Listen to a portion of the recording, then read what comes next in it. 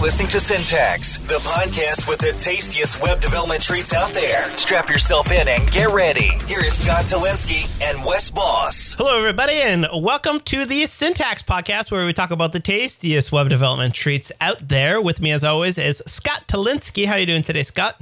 Hey, I'm doing super good. Doing really good. How about you? I'm doing pretty good. Just back at it after a couple of weeks of vacation, which had an awesome time on vacation, and now I'm back into it's funny how hard it is actually to get back into coding. Like I just was sat down at my desk and was like, what do I do again?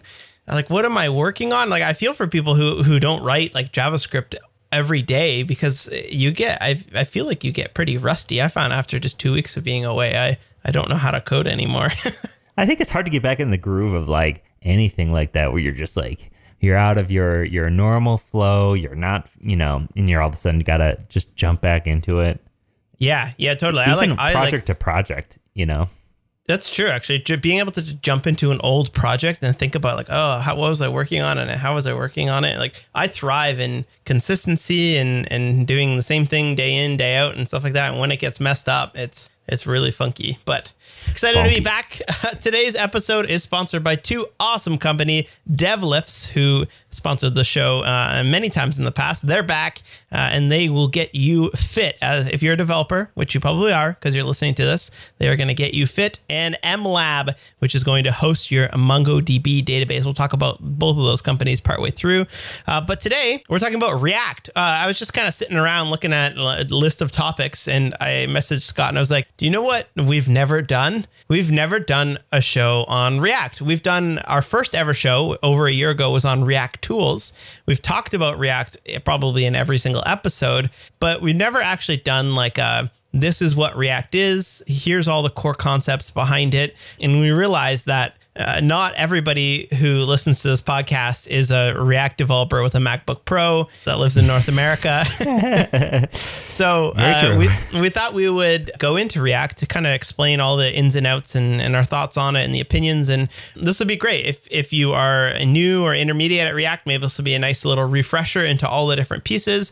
If you are coming from either another framework or not knowing a framework at all, maybe you're just learning JavaScript at the time, hopefully this will solidify the ideas, because I find that when I switched to React from Angular, I was initially Angular 1 dev. I found that there was not a lot of things in React, whereas in Angular, I felt like there was just endless things to learn. In React, it was pretty simple. There's components, state, props, event handlers, a couple lifecycle methods, and some ideas around fetching data. And I guess you can get into it because it doesn't do routing and stuff like that. But I found that it was easy to grasp the surface area of React. I don't know about you. Do you feel the same way?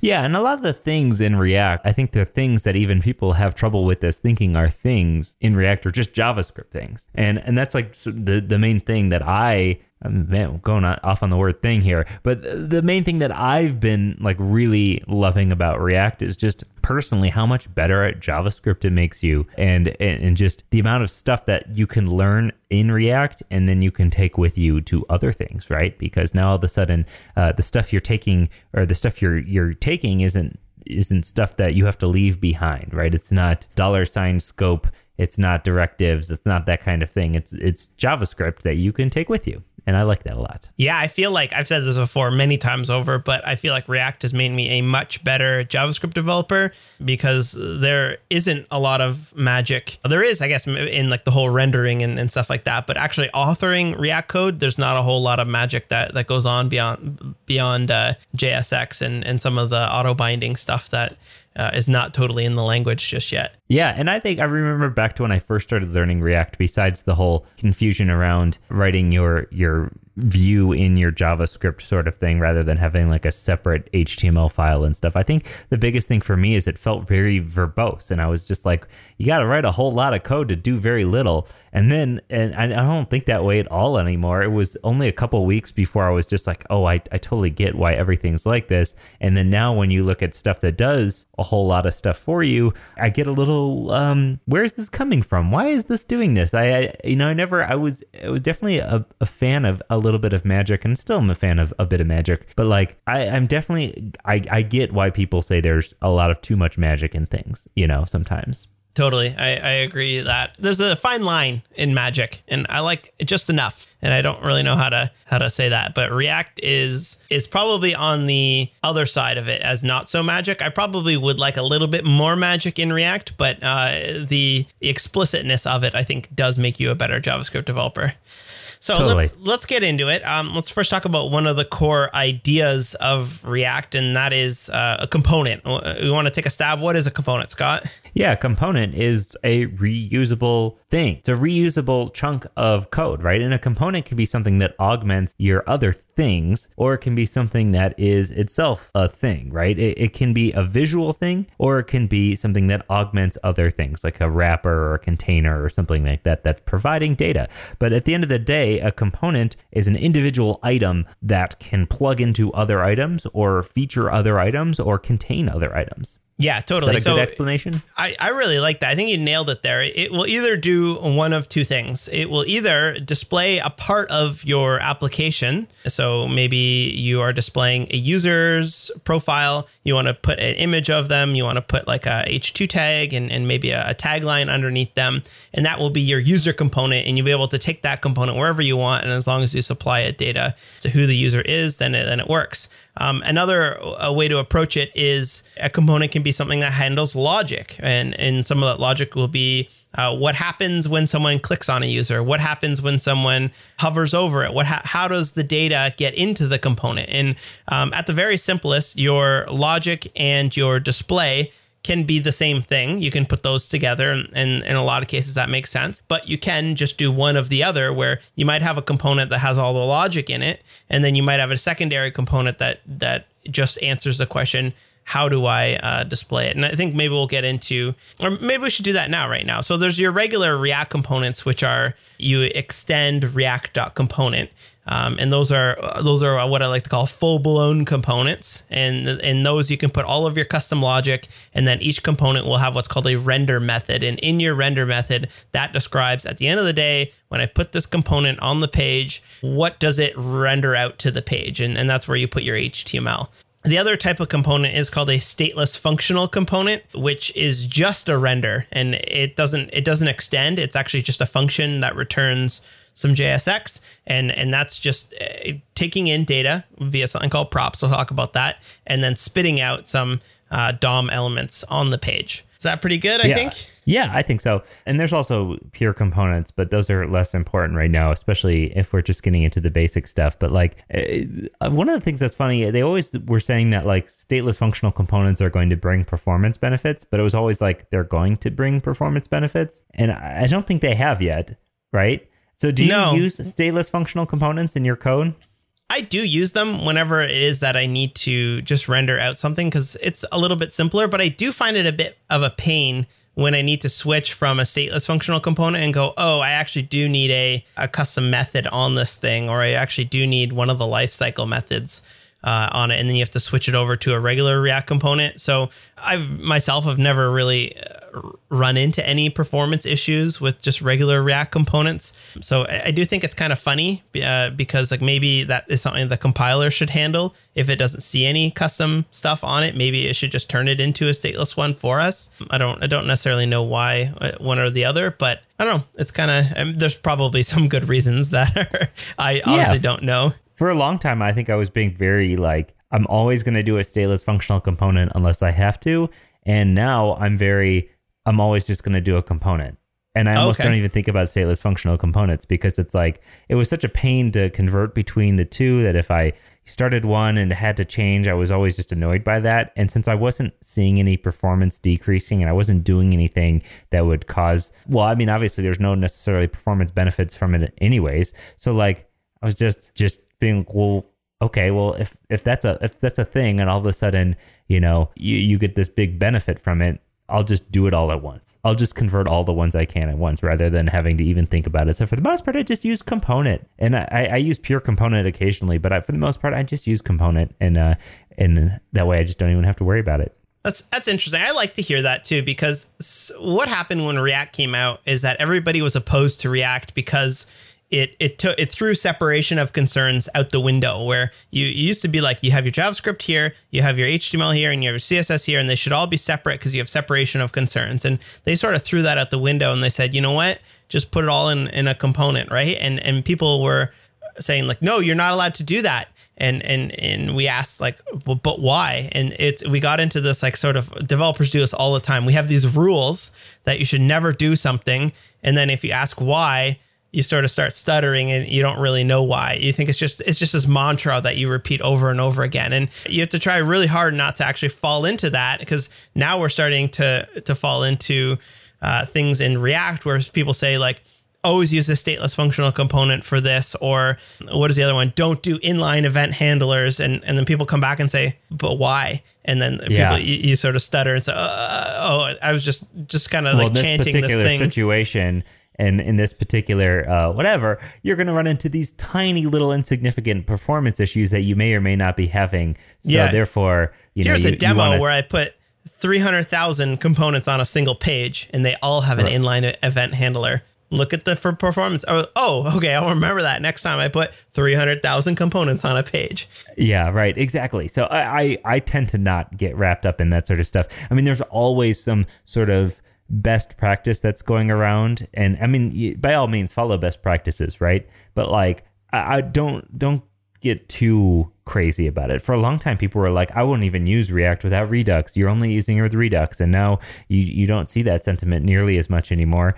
People are using other things instead of just Redux. And there's these new things like that happen all the time. And people shift from one to the next. And again, it's good to stay up on best practices. You don't want to ignore the best practices. You want to do them. But don't get hung up on micro optimizations or something like that unless you need to. That's one thing I often see in senior developers. Whenever I talk with a senior developer, they're always skeptical over rules like that, and they always question why and how that works. I think that's a really good thing I've taken away from talking to senior developers, is don't get wrapped up. And I do it myself all the time. And you see it in CSS as well. You see it in HTML, where people come up with these rules that you have to do it this way because someone once ran a test in Chrome and it was like 3 milliseconds faster, but it's since been fixed. So who cares in most cases? Yeah, for sure. So we'll move over to the next one, which is JSX. JSX is the templating language. I don't even know if I would call it templating language, but it's how you make DOM elements, or I like to call it HTML. People will turn their nose and say it's not HTML, it's DOM elements. It's JSX, but like it's how you get HTML on the page, right? And it looks exactly like HTML. Hold a few little things. There's like, you have to use class name instead of class, and you have to use HTML4 instead of 4, which are a couple little things. Hopefully there's rumbles that will go away in this beautiful thing called JSX2. I've been sort of following the GitHub. Love that. I would love that. I think that was one of the initial things that turned me off of JSX. I was like, I got to write class name. It's a whole other word here. It's bizarre. And the fact that Preact and Inferno are libraries that are compatible with the React API, meaning that you can ideally just switch your entire application over from being a React application to a Preact app or an Inferno app. And actually, the dev of Inferno now works at Facebook on React, and the dev of Preact now works at Google doing performance stuff. So obviously, these were like sort of like faster versions of React that they built, and it's kind of interesting. I know a couple big companies specifically use it, but they have fixed that class name and HTML4 thing, so it's not like a limitation of any language. It's just in the JSX compiler. So hopefully that will go away at some point. But we use JSX to template out everything. You can take data into your component via three ways: state, props, or context. We'll talk about that in just a bit. And it's just how you render it out. The kind of weird thing about JSX, or maybe the nice thing about it, is that there is no logic. It's a logicless templating language. So if you're coming from Pug or Jade or Handlebars or EJS or any other templating language, you know that they all have their own way of doing conditionals and if statements and ternararies and how do you say it? I say ternary. Ternary. It's the one I But can't it could say, be and it drives people ternary. bonkers. It could be no, ternary. it's not. I always say everything wrong. It doesn't have any of that logic, and the idea is that you use JavaScript for that logic, and that can get a little hairy in places. In most cases, you just need to map over an array of data and then spit out another component for that, and it's not a big deal. In some of the conditionals, it can get a little bit hairy, but as soon as your templating gets a little bit hairy, it's likely that you need to split your code up into smaller, littler components that handle that logic before the render actually returns. Yeah, I'm a big fan because in JSX, you have the ability to use JavaScript expressions, right? And just being able to throw those expressions into your HTML, again, it is for all intents and purposes HTML, right?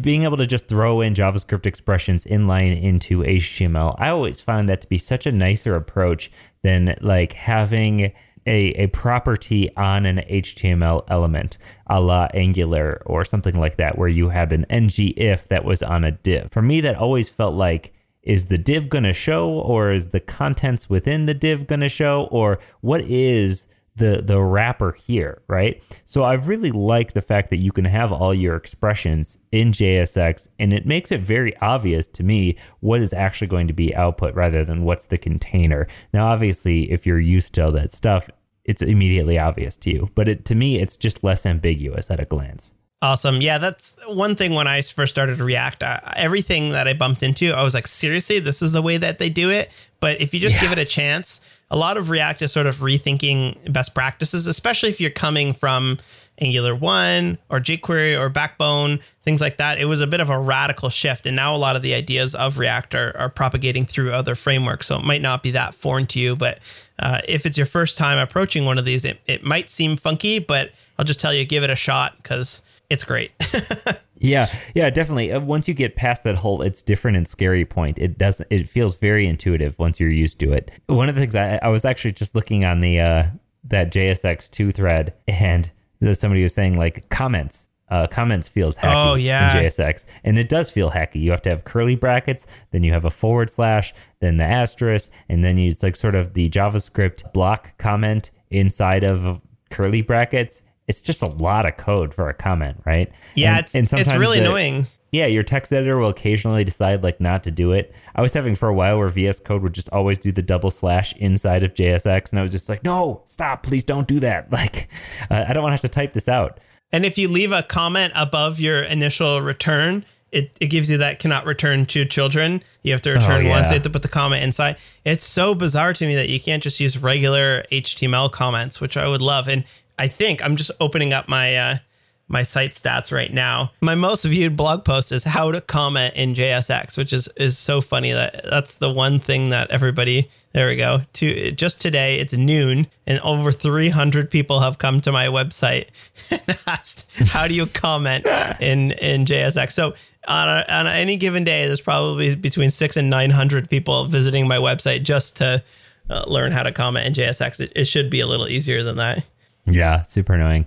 Cool. Yeah. We're talking about JSX as the way to like write the view for React, but you can write React with actual just JavaScript. I mean, if you want to keep it all so there's like no abstraction over JavaScript, you can write using React.createElement, and you can create an element, right?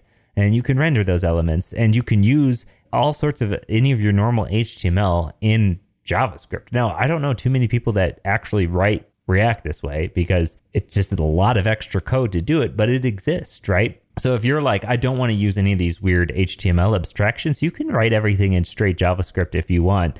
It certainly is a way to do things. And of course, you can find more information about that. Again, do you know anybody that it does that kind of thing? I don't know anyone that specifically uses React.createElement. And the way it works is that you React.createElement, and the first one is the text. The first one is what element you want to create. Second one is an object of properties that goes on that element. And then the third one is what goes inside. And that's either going to be text or it's going to be another React.createElement. Because if you want to nest 6 or 7 levels deep, then you have to have 6 or 7. So I don't use that. I know some people that use this thing called Hyperscript. It's called React Hyperscript, and you just use an H. and you can give it like div.example or h1 pound heading. And it works a little similar, but the syntax is a little cleaner. I don't see the reason why you would want to use this unless you love finding missing braces and brackets and semicolons. But yeah, it's not for me. I don't know anybody that uses this, but I do know it's somewhat popular. There's people out there. If you write React without JSX and with something else, whether that's hyper or hypertext or hyperscript, whatever you said it was, hyperscript, or with just a React's built-in tools, let us know. I want to hear about it because that's like really interesting to me. It's something, again, I can't imagine doing myself, and I kind of want to know what your reasons are for doing that, and if you like it and how it makes your life better. So JSX basically does a lot of the heavy lifting for JavaScript underneath the hood, right? I mean, it's all just JavaScript under JSX. And speaking of heavy lifting, our sponsor today is DevLift. So today's sponsor, back at it, is DevLifts. We had DevLifts sponsor, I think, 3 or 4 shows in the past. Specifically, we did a fitness and nutrition episode about a year ago now. We're actually going to do a follow-up on that because that was a pretty popular episode. But DevLifts is a company. It's JC and Thad. JC is a web developer personal trainer, and Thad is a personal trainer. And they're on a mission to get devs, web developers, healthy. Because as you know, Scott and I were joking the other day on Twitter, or maybe not joking, we're going to do an episode on our top 10 favorite chips. Which, by the way, stop the ad for a second. We have way better chips in Canada. Scott told me you don't have all dressed or ketchup chips. Yeah, but we have Cool Ranch. Do you have Cool Ranch? Oh yeah, Cool Doritos. Yeah. Well, we've got some. Whatever. We've got like poutine and smoky barbecue. Anyways, back at it. So DevLifts has got 2 new plans, or 1 new plan, and the existing one that we talked about last time that they sponsored. So the new plan is called Fit.Start. And it's $19 a month, and it's going to be tailored towards a goal that you want to hit. What's really important about either of these ones we're going to talk to you about. So you don't need to have access to a gym. So with Fit.Start, it's going to give you, you choose a goal. You want to get lean, which is lose some fat. If you want to do body weight, if you have no gym required, or if you want to get strong, so you want to do a compound lift. So whatever it is, if you go back to the fitness one, some of my goals were to lose some weight and to get stronger so that I could have like better mental clarity when I'm approaching these things. So Fit.Start, all the plans are 100% beginner friendly. The first week, he says, is just actually taking a walk. You get all the workouts via email, and he's telling me that they're going to have a mobile app pretty soon, which I think is going to be super helpful because I always had a Google Doc on my phone when I was opening it up at the gym. So a dedicated app would be pretty sweet. With Fit.Start, you get a nutrition guide.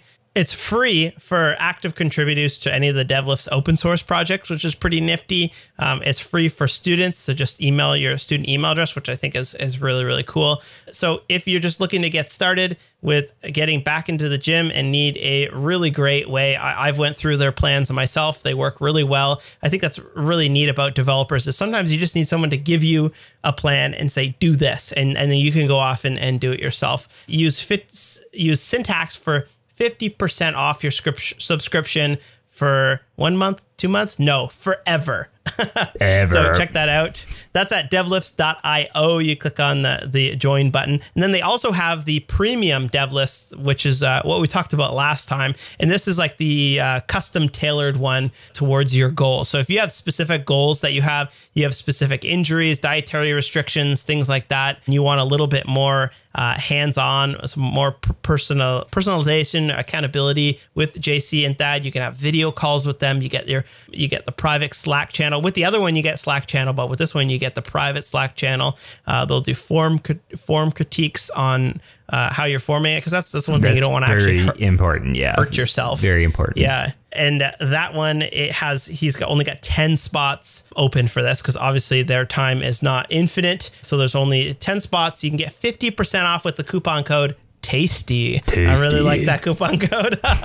So either way, if you're looking to get fit, check out devlifts.io. And if you don't know which plan is for you, I'm sure you can chat with JC or Thad and they'll help you out. I highly recommend going with JC and Thad. I went through it myself I don't know, we talked about this before, but it's really important to get fit and to get in shape if you're a developer, not just because you're going to look good, but I think more importantly that you're going to be more mentally focused and you're going to be on it more. Yeah. And I think, I can't wait to do that second fitness episode. Everyone knows I'm a big fan of that kind of stuff. So I'm very excited to talk more. And, Devlifts, everything, these plans are awesome. And just check it out. Devlifts.io. Big fans of them. Yeah. Thanks so much. I'm really excited to have them back sponsoring a couple podcasts. So back at it. All right, let's talk about data in React. How does data get to where it wants to go? Where does data live? And how do you fetch it and bring it into an application? So first, let's talk about how does the data get to where it needs to go? So if you have a component called a user and you want to feed that maybe an object with a user's name, a description of the user, and an avatar. So you would either pass in one prop, and a prop in JSX is the same thing as an attribute in HTML, except that you can pass it any type that JavaScript supports. So you might have a prop on a user component that is like user details, and you would pass in an object that has those three things. Or you might have three separate props where you have like name, description, and image, and those will all be passed in just like a regular HTML element would take in a source on an image tag or an alt on an image tag. Then once you are passed the data into it, you can easily access the data inside of your component by saying this.props.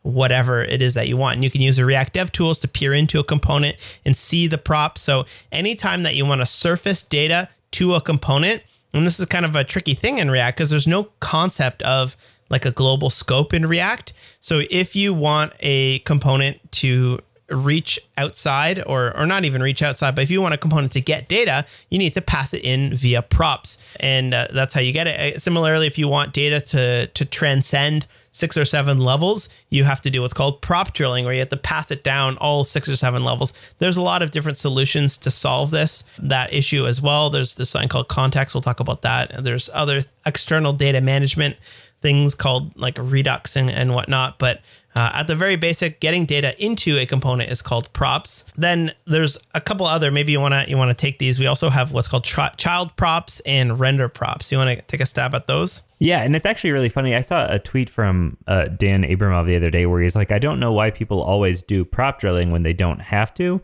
And he showed an example where you had like a container, and then instead of having that container contain like children that are nested inside of that component, the children were just being output as the children prop or the child props. And the prop itself, instead of drilling into the container and then into the children without ever being utilized in the container itself, just went right into the children. And then he was like, now the container isn't attached to that prop at all. Yeah. Just the child is. And I thought that was really interesting. I hadn't really used that technique very much. I'm almost always passing it down, or I'm using some sort of state management to put that there. So I thought that was like a really interesting thing to say, hey, your property is coming from this skipping the parent and going directly into the child just because you're using this thing called child props, right? Or children. So in React, you have a couple of different ways to utilize props. And one of the default props that React gives you is something called children. So you can think of this as if you were to have a header with a navigation. Well, maybe that header could contain several different components, and maybe you'll have that header I guess maybe this is a bad example. Let's have like a card component, right? A card component is a wrapper. And then inside of that component is going to be a whole ton of different stuff, right? And so you could have your card as the outermost wrapper, as the outermost component, and then you would have your children be available as a component that is just nested inside of there. You could think of it as like an H1 inside of a div, right? You have your content that's inside of the card.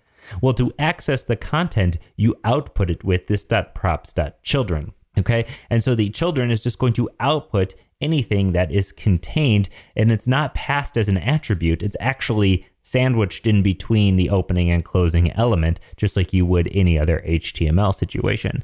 So where render props comes in is the idea that you could have a prop. Initially, you could see this in something like React Router, where there's a prop named render, right? And that render is an arrow function that outputs some code, right? And there's a whole host of benefits to this. I think one of my videos, I have a whole host of videos on Level Up Tutorials, the Level 2 React course. Check that out. I have like a 3-video little mini series in that course. It's like the first 3 videos that really explain and build up render props, like one by one until you really get it. Mm-hmm. But basically, the render prop, it ends up just being a function that outputs some code. And then what spawned from that is using children as a render prop. And then you end up being able to access things from the parent component inline in your children without having to have this like really tightly coupled parent-child relationship. So you'll see this in things like context. You'll see this in things like Apollo when you're pulling data out. It's how I pull my data out. Definitely, it's a hard concept to explain without having some sort of visual thing. If you really want a full explainer, go to leveluptutorials.com. Check out the Level 2 React course. I explain it, in my opinion, a very good explanation, and we really like take it one step at a time to give you the benefits of it. But it makes for very reusable code. Okay, so render props are a way that you can use an actual prop once named render. Now it's just the child prop to access information from the parent inside of your child, allowing for like way reusable code. Yeah, so earlier we talked about having one component that fetches your data and another component that displays the data, and that concept is usually referred to as a high order component. And in render props, I think the key there is that the actual child of your component is going to be a function, and that function will run, and the arguments that function provides you is the data that you're looking for. So I might have a query component that queries for a list of items, and the child of that query component will be an array of items that I can then loop over and display. So the syntax of it, I think, is terrible because you've got these arrow functions. It's a little confusing. You got curly brackets and square brackets and like triangles and any shape of bracket you can think of, they put them in there. But that's just a bit of I think the downside of the language. I don't know if that's just how the language JavaScript works. Yeah. That's the whole thing, is that people just found out that this technique, you could just do this technique. And when they found out the benefits of it, it wasn't like, this is necessarily a feature. This is more just like a technique that was discovered fairly. I mean, in terms of like new things in React, I'd say this is a fairly recent probably in phenomenon. The last 14, 15 months, I'd say. It's become pretty popular in the last little bit, and there's people that are very against it and people that are very much for it.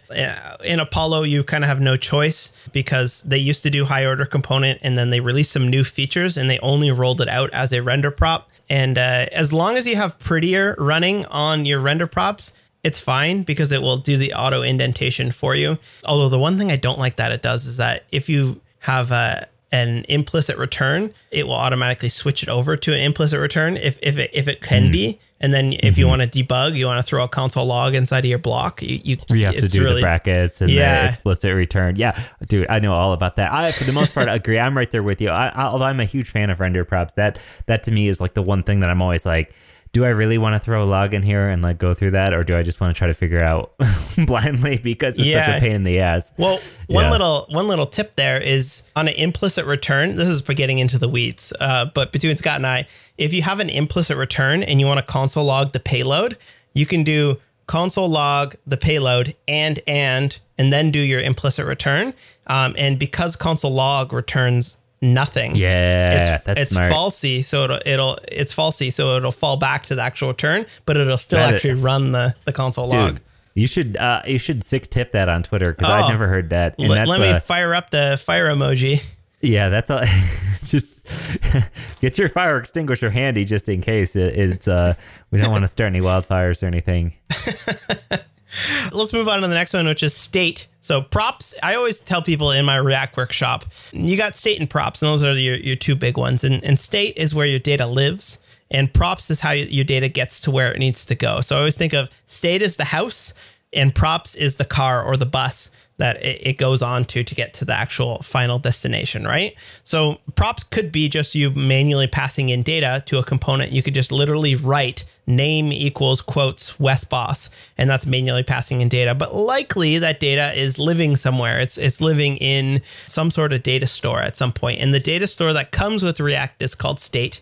And every component can have state, meaning every component, if it needs to, can hold its own data. But in a lot of cases, you have like a higher, I don't want to say higher component because that's a thing, but you have a component that lives at the top, and that contains a lot of your application state. And then you pass down the data via props or via something called context, and that'll sort of infuse it into. So state is where your data lives. Props is where your data needs to go, or it gets how it needs to go.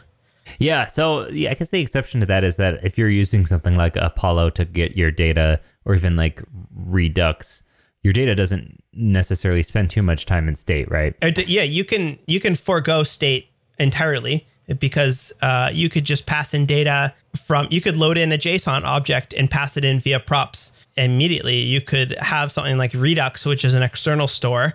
And what Redux will do is it'll wrap your components and just inject that data directly from the Redux store into the props of your component. Or you could use something like Apollo, which will use a render prop and automatically inject that data via prop. So there's really a whole bunch of different ways, but the way that React comes with is called state, and you can use that to hold your entire application state. Or often I'll do just local state. Like I know that you did a tutorial of the button that I use. I have a button in my backend that's called delete user or refund user, and it's called a scary button. And I don't want to accidentally click that button unless I'm really sure I want to do it. So I click it once, and that internally updates state of the button called clicked, and like or number of times clicked, and that's 1, and then a number of times clicked 2, and then every time you click it increments that, and then on every click I check if that number is greater than 3, and if it's greater than 3, then we run the actual action that button was supposed to happen, and then you reset the counter back to 0 and display the data. And that's great because I never will accidentally refund someone or accidentally delete someone. I always have to click it 3 times, and it gets scarier every time you click it. Yeah, in my video, I made the button larger and redder every time you clicked it.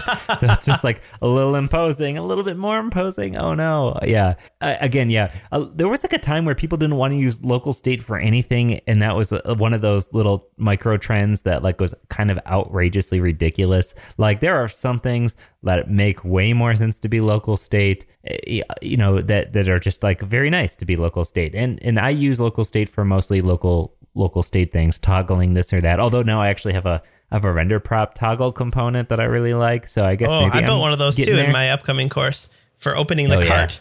Oh yeah, I love the render prop toggle component myself. But yeah, so local state, you can set your state, and again, these are primarily things like not stuff that you need to access globally, but like, hey, is this navigation, is this drawer open or closed? And maybe it's not something you need to be able to control from outside of that component or whatever. But yeah.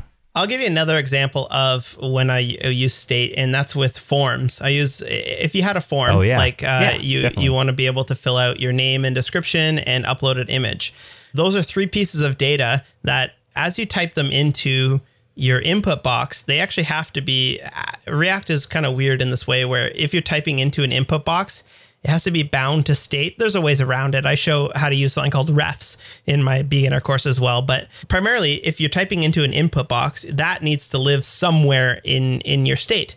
So what you can do is you can just mirror every time someone hits a key, you mirror that data to the state. And then the state will then populate the input. It's like sort of the circular thing. And then that's just sort of like a temporary holding place. And then when you click upload, you take it out of state and then you send it off to your backend. You put it in your Apollo store. You do wherever you want. But state is a nice little way to just keep it temporarily inside of that component before it is that you need to submit it to the backend or whatever. Yeah. And if I could, I think forms are easily my least favorite thing in React. Easily. Your least favorite? Easily. Least favorite thing in React. Like having to, like the syntax for ref sucks. It's always sucked. All the iterations of syntax for refs has sucked except for when it was a string, but that like was confusing for some reasons. And then like if you're not using refs, having to have an on change, you have to there's like several ways you can have it automatically where you have like one on change function where maybe you're looking at the name of the input or something like that. But either way, you need to put that on change on every single input, and it's just like there has to be a better way to make a controlled input. Obviously not in the current system, but I think there's something called React Forms, which I've never looked into before, but I think that there's a bunch of form libraries like Formic. Formic is one that a lot of people use. It's very popular. It has lots of stars on GitHub. Yeah. Informed.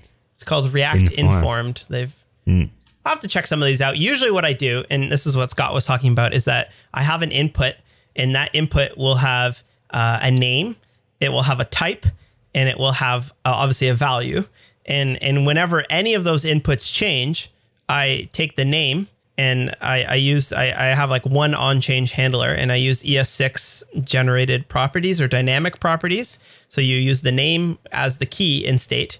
You obviously use the value as the value in state, and then I use the type to just double check that if it's a number, I parse it into a number before I store it, because inputs are always strings, and if it's a type of number, then it needs to be properly parsed as a number.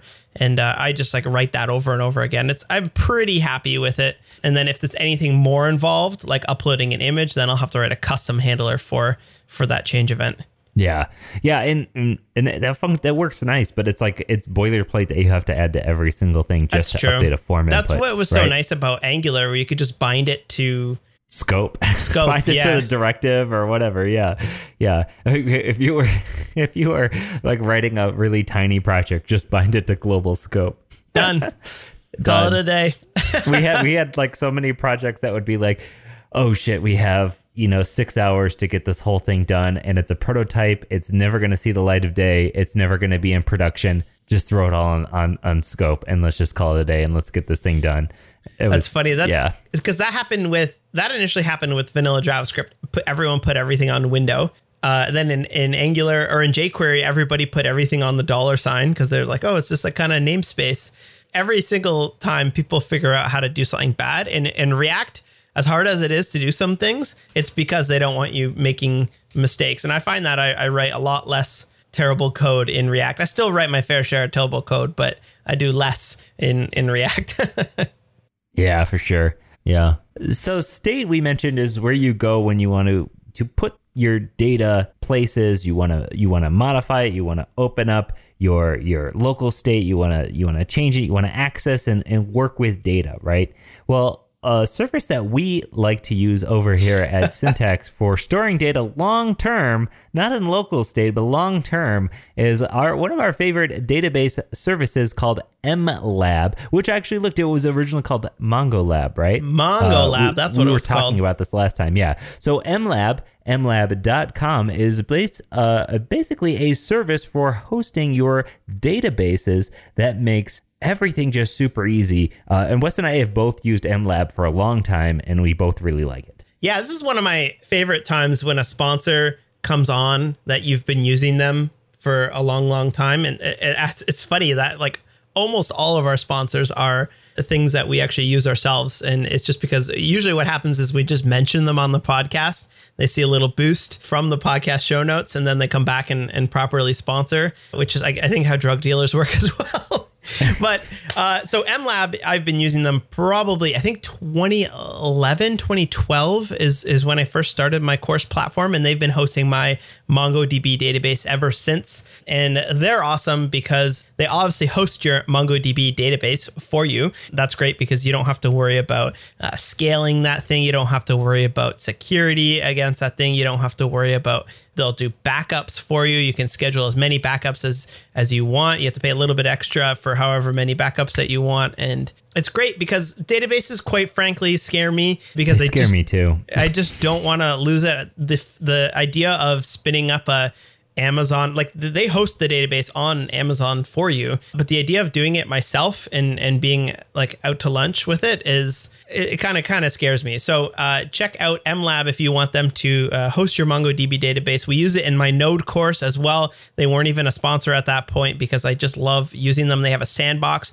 which is free. You don't have to input a credit card number or anything sneaky like that. You can just get up and running with a database. And then as you need to scale up, as you go to production, you can start using their different paid plans that you have. They have got some pretty cheap stuff, $15 a gig on their shared one, or dedicated if you've got some serious traffic being thrown your way. I just use a shared one, and I have a fairly high traffic site myself. So check it out at mlab.com. And thanks so much to MLab for sponsoring. Thank you. Yeah, I love it. I mean, we just had a Sentry sponsor the last Tasty Treat. It's like another service that we use just so much. I love when our favorite services reach out to us. So thank you so much for sponsoring. So we talked about data in state. We talked about props, which is getting your data to it. But like the another thing about React is like, how do you get the data into React components? And there's a couple of things that React doesn't do for you. And one of them is routing. And another one is actually data fetching. Like if you're coming from Angular, they had a way to fetch data. If you're coming from jQuery, you always use $.ajax or $.getJSON. In React, it's often bring your own, which means like you choose what it is that you want to use to fetch your data, which I didn't love at first because I often prefer people just to tell me what to do. And this is the best way to do it rather than you have to figure out your own approach. I have that way with file systems as well, where React doesn't really have like a set way to organize your components and stuff like that. I much prefer a convention that this is how you use it, right? But how do you fetch your data other than, I guess you can explain Apollo, but if it's just like a RESTful API, how would you handle that? So if it was like a RESTful API, I would have it in like the component did update and then just hit that API and then return the data or the error and set that to state, and then have that state being passed in as a prop into a child component, which would then access that data. And before, like, so I've used things like Meteor before, where they used to have like a mixin that would go and grab your data from a like Mongo find on the client side. That was like really kind of slick. And then now I use Apollo, which is a GraphQL API where I can have my query basically just in a higher order component, and it just spits out the data inside of a data out of the function from the render prop.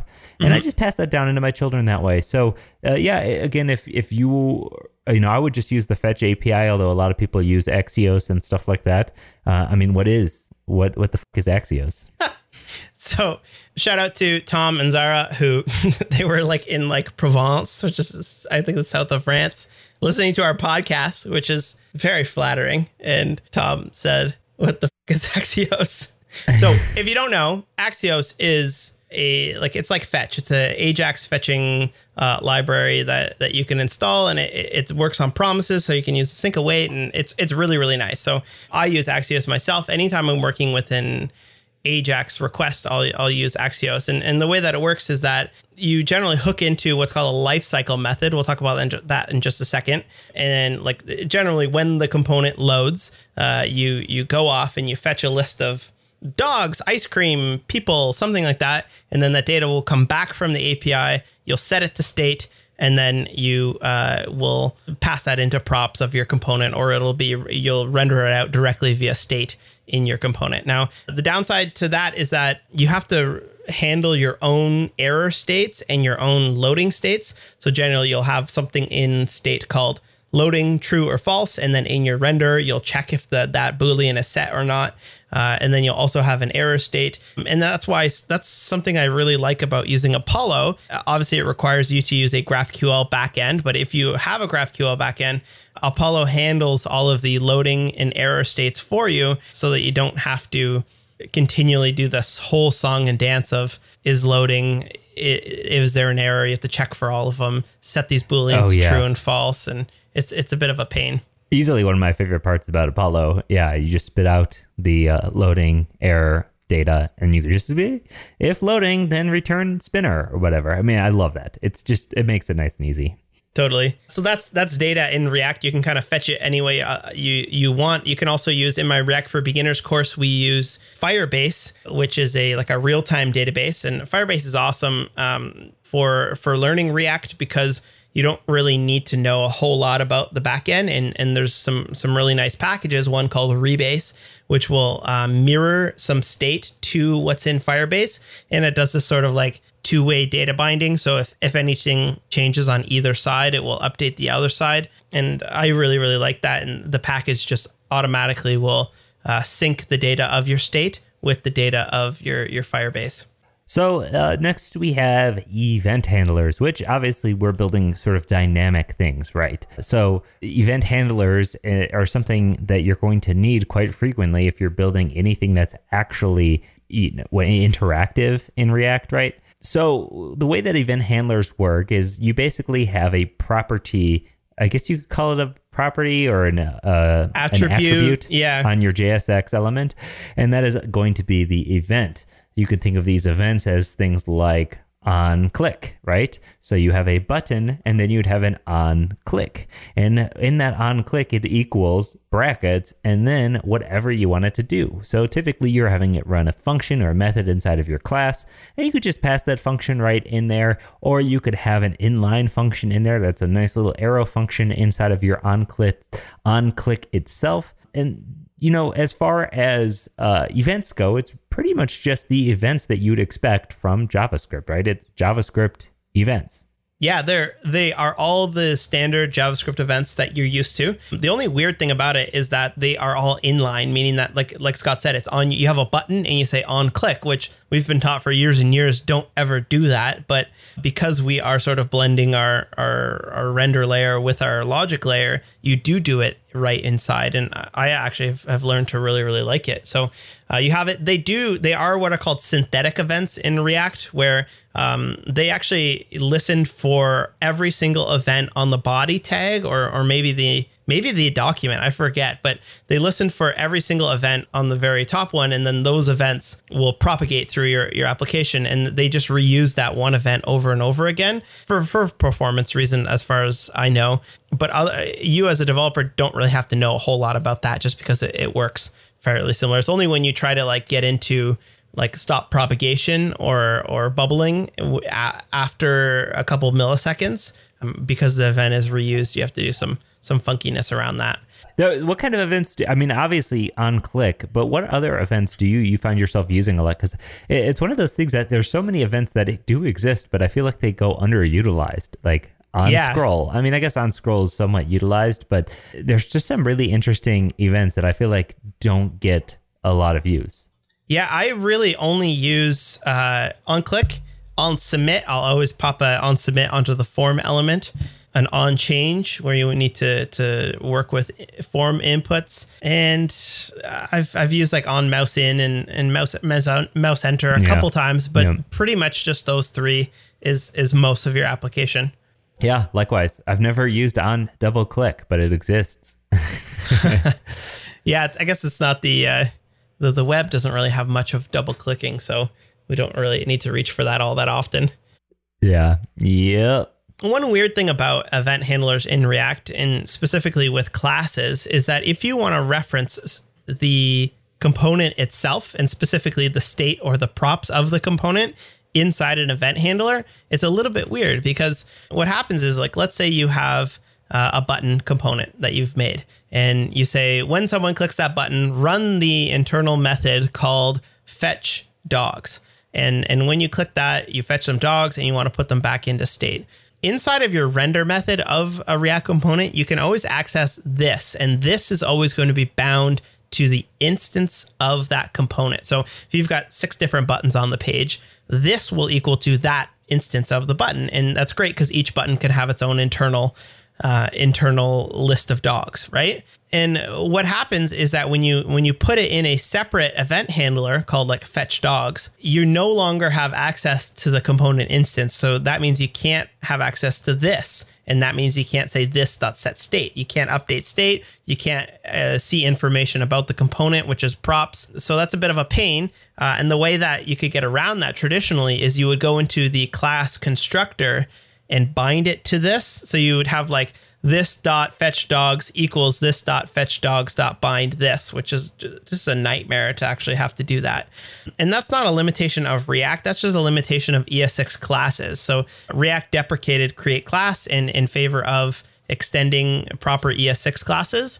And one thing that ES6 classes don't have yet is what are called instance properties. And instance properties are properties on a class that every time you make a new one, every time you make a new button, you have access to the specific data about that one. It's not shared amongst all of the buttons. So the solution is that there's a proposal out for JavaScript for ES6 classes to add what are called instance properties. And the little trick is that you can set an instance property to be an arrow function, which will allow you to have this on every single component. So it's one of those things that might not make sense on this podcast, but as soon as you run into it, you go, oh, I probably need an instance property. And even though it's not part of JavaScript, it's sort of widely accepted as the way that you do event handlers that need to access this. Word.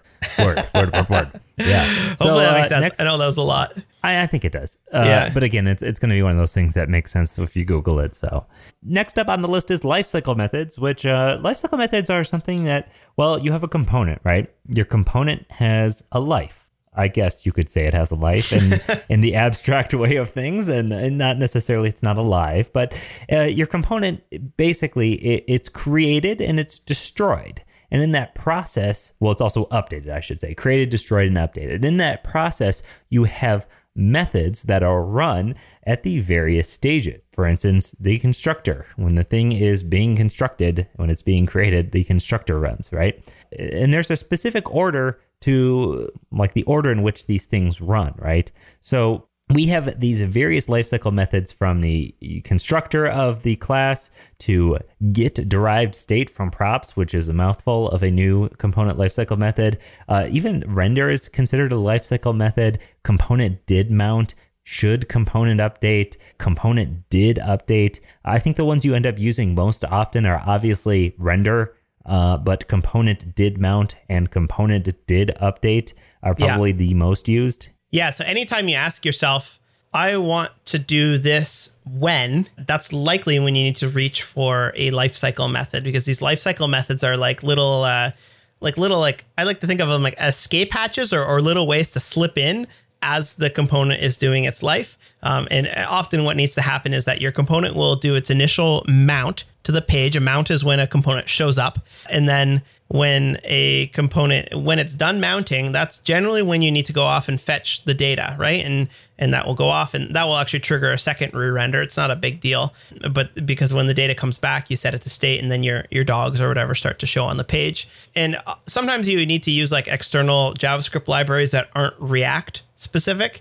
Like you need to use a DOM library where you actually have to like listen for events. And then what do you have to do with those events? You have to unlisten. Like React handles all of the binding and unbinding for you. But if you're doing something that's outside of React in a React component, you likely need to reach into these lifecycle methods and listen. And you do your add event listeners on did mount, and you do your remove event listeners on will unmount just before it's about to leave the page. So there's a whole bunch of these different ones. You probably will use all of them at different points. The component did update, I find, is also handy if you ever want to say like, okay, whenever something changes about this thing, whenever some of the props change, whenever some of the state changes. And what's kind of cool about that is it will give you the old props and the new props and the old state and the new state. And you can compare those two things, and you can do a little bit of logic. Oh, if these things have changed more than 30%, then trigger something.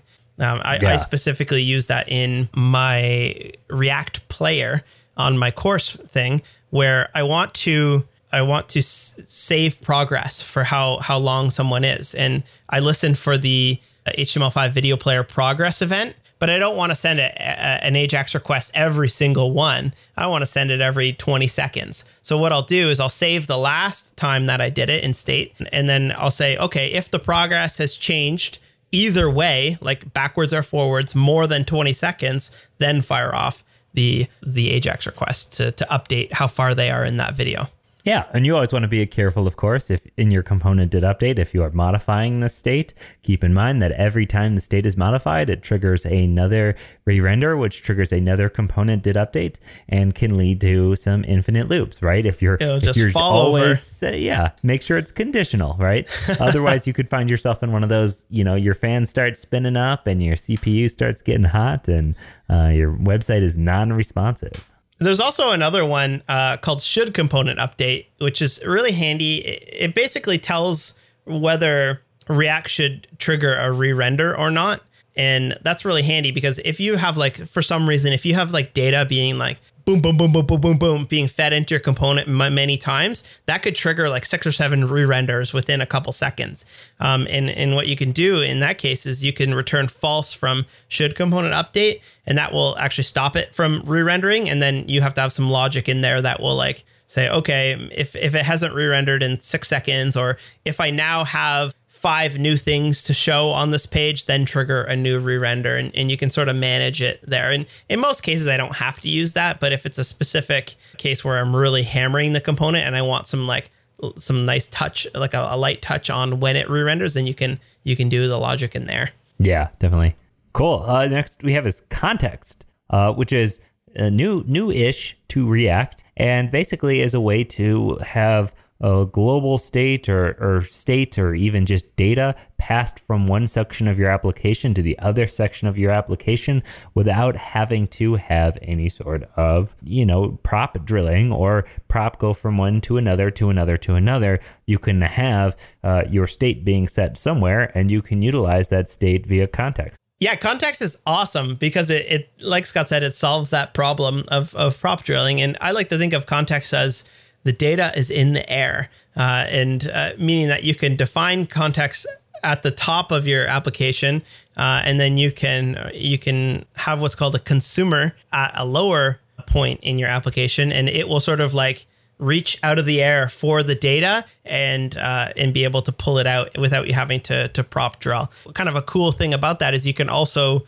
stick methods in there that handle the updating of that data. So you can, it's kind of like Redux. We've talked about, go back to the episode that says, is Redux dead? And we talked about this, and the answer to that is no. But if you just have pretty simple data and a couple methods that need to update that data, you can likely get away with putting all of that in a provider and then reaching for it with a context consumer. I've got a video on this. I'll link it up in the show notes.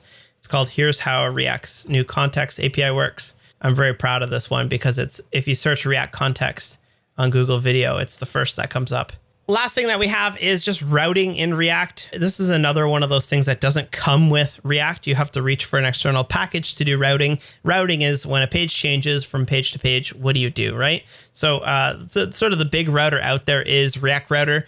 There is a router built into the Next.js framework, which I'm very partial of. I use that in all of my applications. I actually just switched over my course platform from React Router to a Next.js application. And then just in the last week, I don't know if you've heard of this, Scott, but Ryan Florence, who was like this a lot. Yeah, he's the creator behind React Router, coming out with, it's been 7 months since we've had a new router in React. So it's about time that we have something new, because I was getting tired of not having to rewrite my application. So we have a new one, which is called Reach. And it looks, as far as I can see, it has a big focus on accessibility, which is really cool. Have you looked into this at all, Scott? I've looked into this pretty heavily. In fact, Gatsby just moved over to Reach. Wow. And I'm pretty sure it's for Gatsby 2. I haven't necessarily been following it too much other than on Twitter. They did fully merge it in, though. And Reach Router, the thing I really like about Reach Router is basically, so with React Router, you end up having either a switch, which I think was a terrible, I get it, it's a switch. It's a JavaScript switch, but I think it's a terrible name for a routing component. But you end up having this router component that wraps around other actual components. Let's say you have, on Level Up Tutorials, you have, let's say, the About page or the Home page. You have the router wrapped around the About component and the Home component. And then on those components themselves, you just pass in a path prop. And that path prop defines whether or not that component is going to be rendered. So basically, it saves you from having to have an extra route prop that then loads a component and allows you to just load a component itself on a given path, allowing you to pass props into that component just as if it were any other component, instead of having to do a render function inside of a render prop to pass in props and stuff like that. So as far as like the syntax for it goes, I looked at it and instantly was like, I like this. I like this a lot. And then I made an issue in my Level Up Tuts issue queue that says convert router to reach. And now, obviously with me and refactoring, you know, it's who knows when that's going to get done, because my application is pretty large and that would break a ton of things. But I'm interested. I'm very interested. And I really like the way it looks. I like the ideas behind it. I like that it's accessibility first and all sorts of those things. So that's cool. I'm just looking at this right now. It's like, it basically, yeah, like you said, I just have a path. I haven't looked at docs before. The documentation is beautiful. It's amazing. Only show this component if the path matches this. That's very simple. I like that a lot. Impressive. So maybe we'll all be switching over. Also, I've heard some rumbles that Next is going to switch over their internal router to I heard React Router, but maybe it'll be Reach at some point. But hopefully it doesn't cause any code changes, because you just use whatever it is that Next uses under the hood. Yeah, that's how Gatsby works too. It's just like kind of takes care of the routing. It's like file based and stuff like that. Yeah. So Cool. So that's our sort of intro to React. It's kind of fun to be able to do an episode on some of the fundamentals of React and talk about this stuff. If you've got any ideas of other React episodes you'd like to see, please hit us up, and you can pop them in the potluck. If you go to syntax.fm, there's a button that says Ask a Potluck. You can ask them in there, and sometimes we convert a potluck to a full meal and do them as a proper show or a hasty. Yeah, and we do have to do that Vue episode too. So Wes needs to get on his Vue.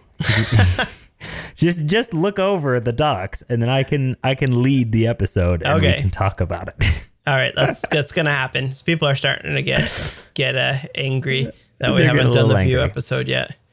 Cool. Maybe I'm just afraid that I'm gonna like it so much that I'm gonna switch everything over to Vue. Oh yeah, that would be a huge bummer. All of a sudden, there's something wonderful that you have to switch to. You know? Oh man, what kind of sick pick you sick picking today? All right, my sick pick is not a pick; it's a sick ask, which is not it's a sick ask. Ask. Sick ask, and I'm forever. I hate carrying stuff in my pockets. So you got keys. And I just we got a new car, and the key for it is so freaking huge. I'm so pissed at it. And my wallet, I recently asked on Twitter maybe a couple months ago for wallet suggestions. And I just want like a nice slim wallet, something that can fit like 9 cards, because I'm trying to put all the cards on my iPhone that I possibly can, and then just have whatever it is that I need in my actual wallet. And I got this, like, it's basically just an elastic band. I don't know who makes it. I'll try to find the link for it, but it's basically just an elastic band, like not just like a broccoli elastic. I tried that, but it kept snapping. But it's like an elastic band that you get in like a pair of gym shorts, and it just wraps the entire cards. And I've been really, really liking it, because it's easy to get your cards in and out, and you can also stuff like receipts and stuff in there if you need to. Big fan of that. But now I'm moving on to my keys, because I when I was a kid, and I still do this, like when I was a scenester, I would put everything on a carabiner and then like put it on my jeans, and I still do that, but now I sound like a janitor walking around, and it drives me crazy. So I've seen people with these key management systems where you kind of like you flip them out like a Swiss Army knife or something like that. And I'm really curious about if those work well or not, and what the different ones are. And it's overwhelming to do research on them. So if anyone has one of these key management systems that doesn't make you sound like a janitor, then hit me up, because I've got, I got 6 keys that I have to carry around. And I need to be able to have something better than this jingly mess.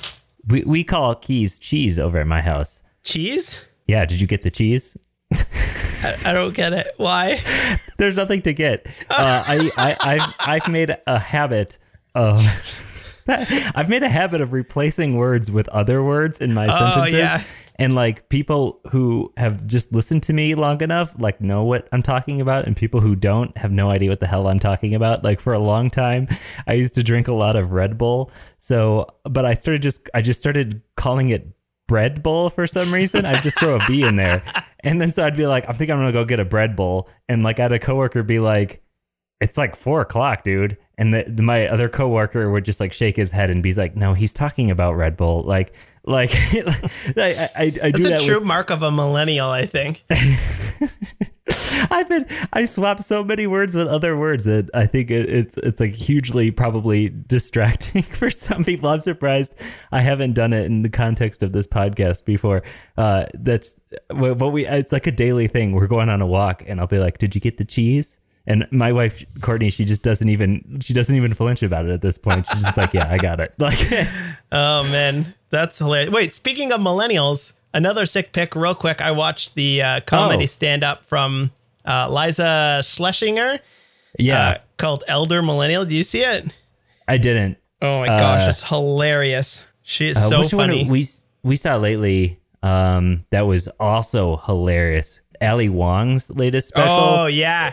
Especially if you have children. My God, that is the funniest. We that were is crying. Like very real world. Yeah, Ali Wong. I mean, both of her specials were great. So me and my wife always talk. Her first special, she has this joke where she goes, "Lean in. I want to lie down." Me and my wife always talk to each other. I want to lie down. Oh my God. Yeah, those are great.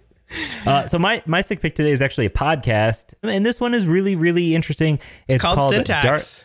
It's called Syntax. Oh. It is. Check it out. Syntax.fm.